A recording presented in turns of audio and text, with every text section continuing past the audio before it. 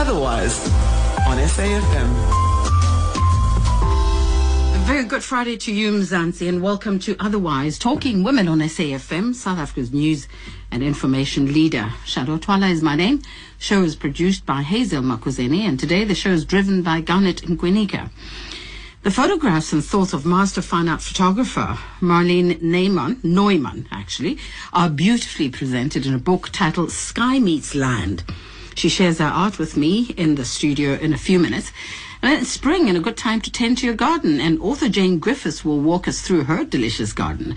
Divas and Democracy concert is on this weekend in Johannesburg. We get a taste from Nancy Vieira from the Cape Verdean.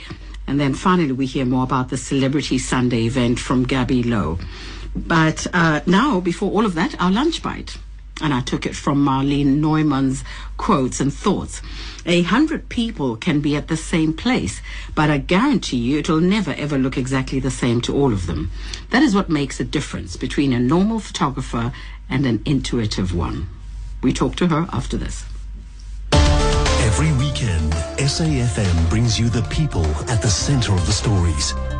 We give you a clear perspective on national and international events.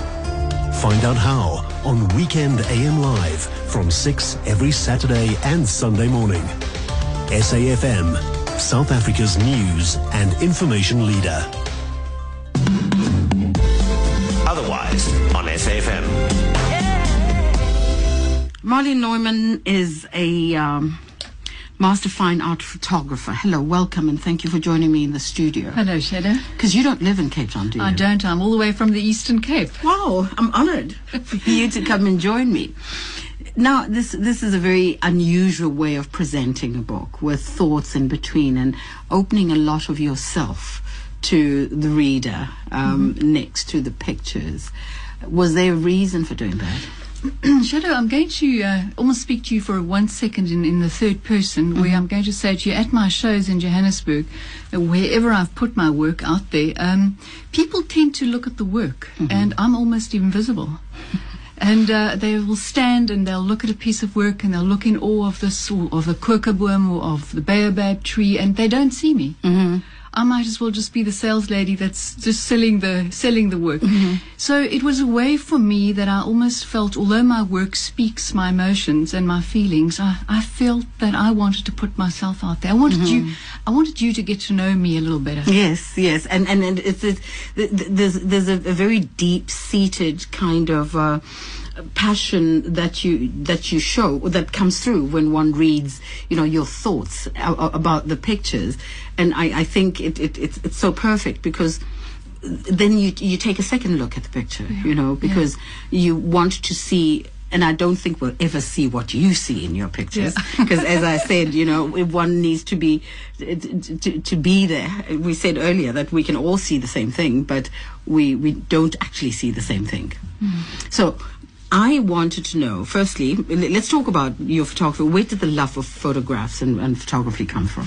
As I chat in the book, it started when I was about 14 years old. I took my first picture, and I realized that there was a reaction from the person that looked at the picture. It evoked something in them. And very often photographers hide behind the camera. They're actually very silent people. And they don't really share much of themselves. It's more how they see things, but not necessarily how they feel about things. And for me, I was from a German background, and English was never a great language for us. It was always broken English. And so I learned to communicate through taking pictures. Okay. And just sharing your thoughts again. My thoughts and my feelings. Through taking pictures. So this compilation in this book, how old are these pictures? Because you've got more than 100 in there. There's more than 100 in there. It goes back it could be 30 years. It's 30 years of my life in the book, yeah. But have they been seen before? Some of them. Most of them have been seen. Some of them are new. Now, I'm trying to get back to the reason you picked up a camera. The reason, I know you explain about the language and you explain about expressing yourself, but just knowing that this is your love, this is something must have happened to you to do that. I think it was probably due to the communication it had, and my deep-seated love for nature. Ah, yes. And I think, although we're all from different spiritual backgrounds or religious backgrounds, I felt it connected me to God. And that allowed me to pick up a camera. And through my teachings, when I teach my students now, I allow them that same experience, that through the camera it connects them to the universe or to the divine. Now, what's the difference between fine art photography? I knew you were going to ask me that. I wanted to know because, to me, photography is photography, but with fine art photography, it's a word that is thrown around quite easily. And I think that I like to back myself up by saying that I studied the old masters. Okay. I have a master's in photography, and that means for me that I worked with the old masters' work relating back to the 1940s. And photography, because of the digital age nowadays, tends to be just too easy. And I think photography, when it's fine art photography, it has a third dimension. It allows you to feel something almost metaphysical that's beyond just the norm, if that makes any sense. And of course, you said you had a love for nature, but how did you get there as well? Because, you could have chosen to be an astronaut. Yes. but you portray, just the cover of the book, and I like the title, Sky Meets Land. And I want to go to these places where that you show, and of course your love for animals as well, because you photograph some beautiful horses and stuff. But how do you get to find that perfect picture, and transport us to it? It's an interesting question. I think that centeredness, the word centeredness, is a very powerful word, and the title Sky Meets Land is a metaphor for mind meets heart. I was chatting to someone from Strake just yesterday, and she said the book is quite metaphysical, and I thought that's so peculiar. It's such a word that's so far out there.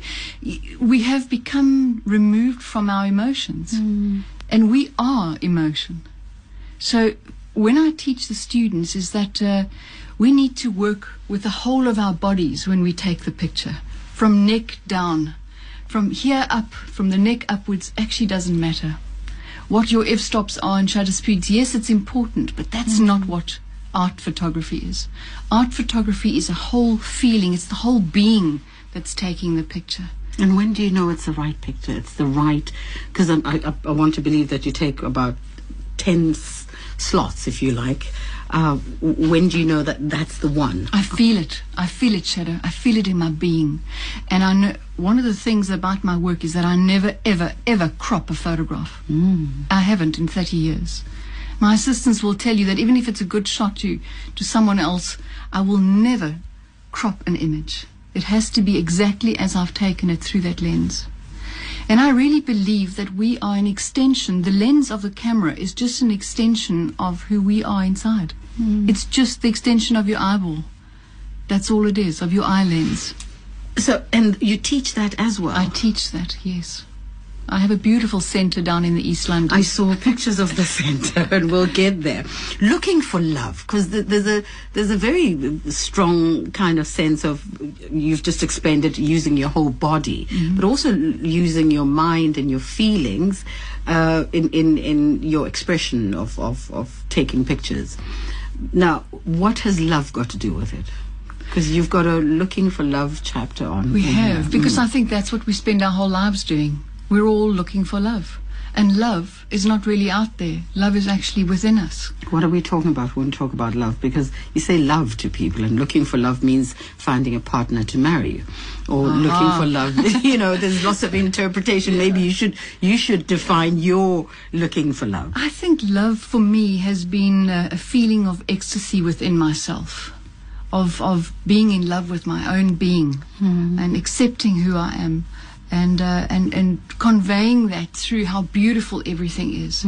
Because I think there are only two things in this life that define us, and the one is fear and the one is love. Beyond that, I don't think there is anything else. And if you love, then the fear goes away. That's it. You've read the book. Oh, well, I'm not paging through it and I'm thinking, you're thinking, did she actually go? Because Eckhart Tolle and those people, you get inspiration from very profound in my life. Yes. And do you meditate? How do you relax to connect with yourself? I go into nature. I go into nature, stillness, meditation, breathing, dancing, singing, you name it, anything to relax, because I think relaxation is very important to all of us. What does Sky Meets Land mean to you? I mean, this whole production. You know, Shadow, I think that if I have to put, and I'm speaking to you as though there wasn't a mic here, all right? No, for sure. I forgot about the mic long ago. But if I had to go out there and advertise my workshops for what we do on them, I'd probably never get a student. But I put it out there as creativity through photography, because creativity is something, again, being connected to the divine. And with all our technology that we are busy in our minds, we tend to forget about our feelings and our hearts. And if we look at the title Sky Meets Land, and I thought, well, if I go and put a title that says Mind Meets Heart, no one's going to buy this book. My students who know me will. Sky meets land. It's a metaphor for mind meets heart, like the hourglass, like the turning of an hourglass, where that fine little line when the sand falls through, that's who we are. That's who we are. And I want to believe that you've opened yourself up, and you're so vulnerable at this point, and I know you've got something to say about vulnerability, because you need to be vulnerable, I guess, to just perform at your best. Right? Yeah, that's right. You're absolutely right. Because then you're fearless, you've got nothing to hide, and all you can give is very pure at that point. That's it. It's yourself, and it's at that point where you learn to take pictures. At that point, not with your mind, but at that vulnerable point where it's just you and whatever I'm focusing on. I was looking at your beautiful hands now, and I was taking pictures, because I think pictures should be taken throughout the days. I'll tell your viewers that you quickly snatched your hands away. And I use my hands a lot to speak, so they're unavoidable. They're always out there until you mention them. Then I want to put them under my desk. I think that intuitive photography is something that's been aware. So immediately I became aware of your hands. And that is probably, I would photograph that to describe you as part of who Shadow Twala is. I would capture your hands. Cameras. Is there one camera that's better than the other? Because I think when people start taking photographs, it's like cars. People think the biggest car drives better, or the most expensive car is the one. Does it matter, or is again what you feel inside that you're trying to communicate?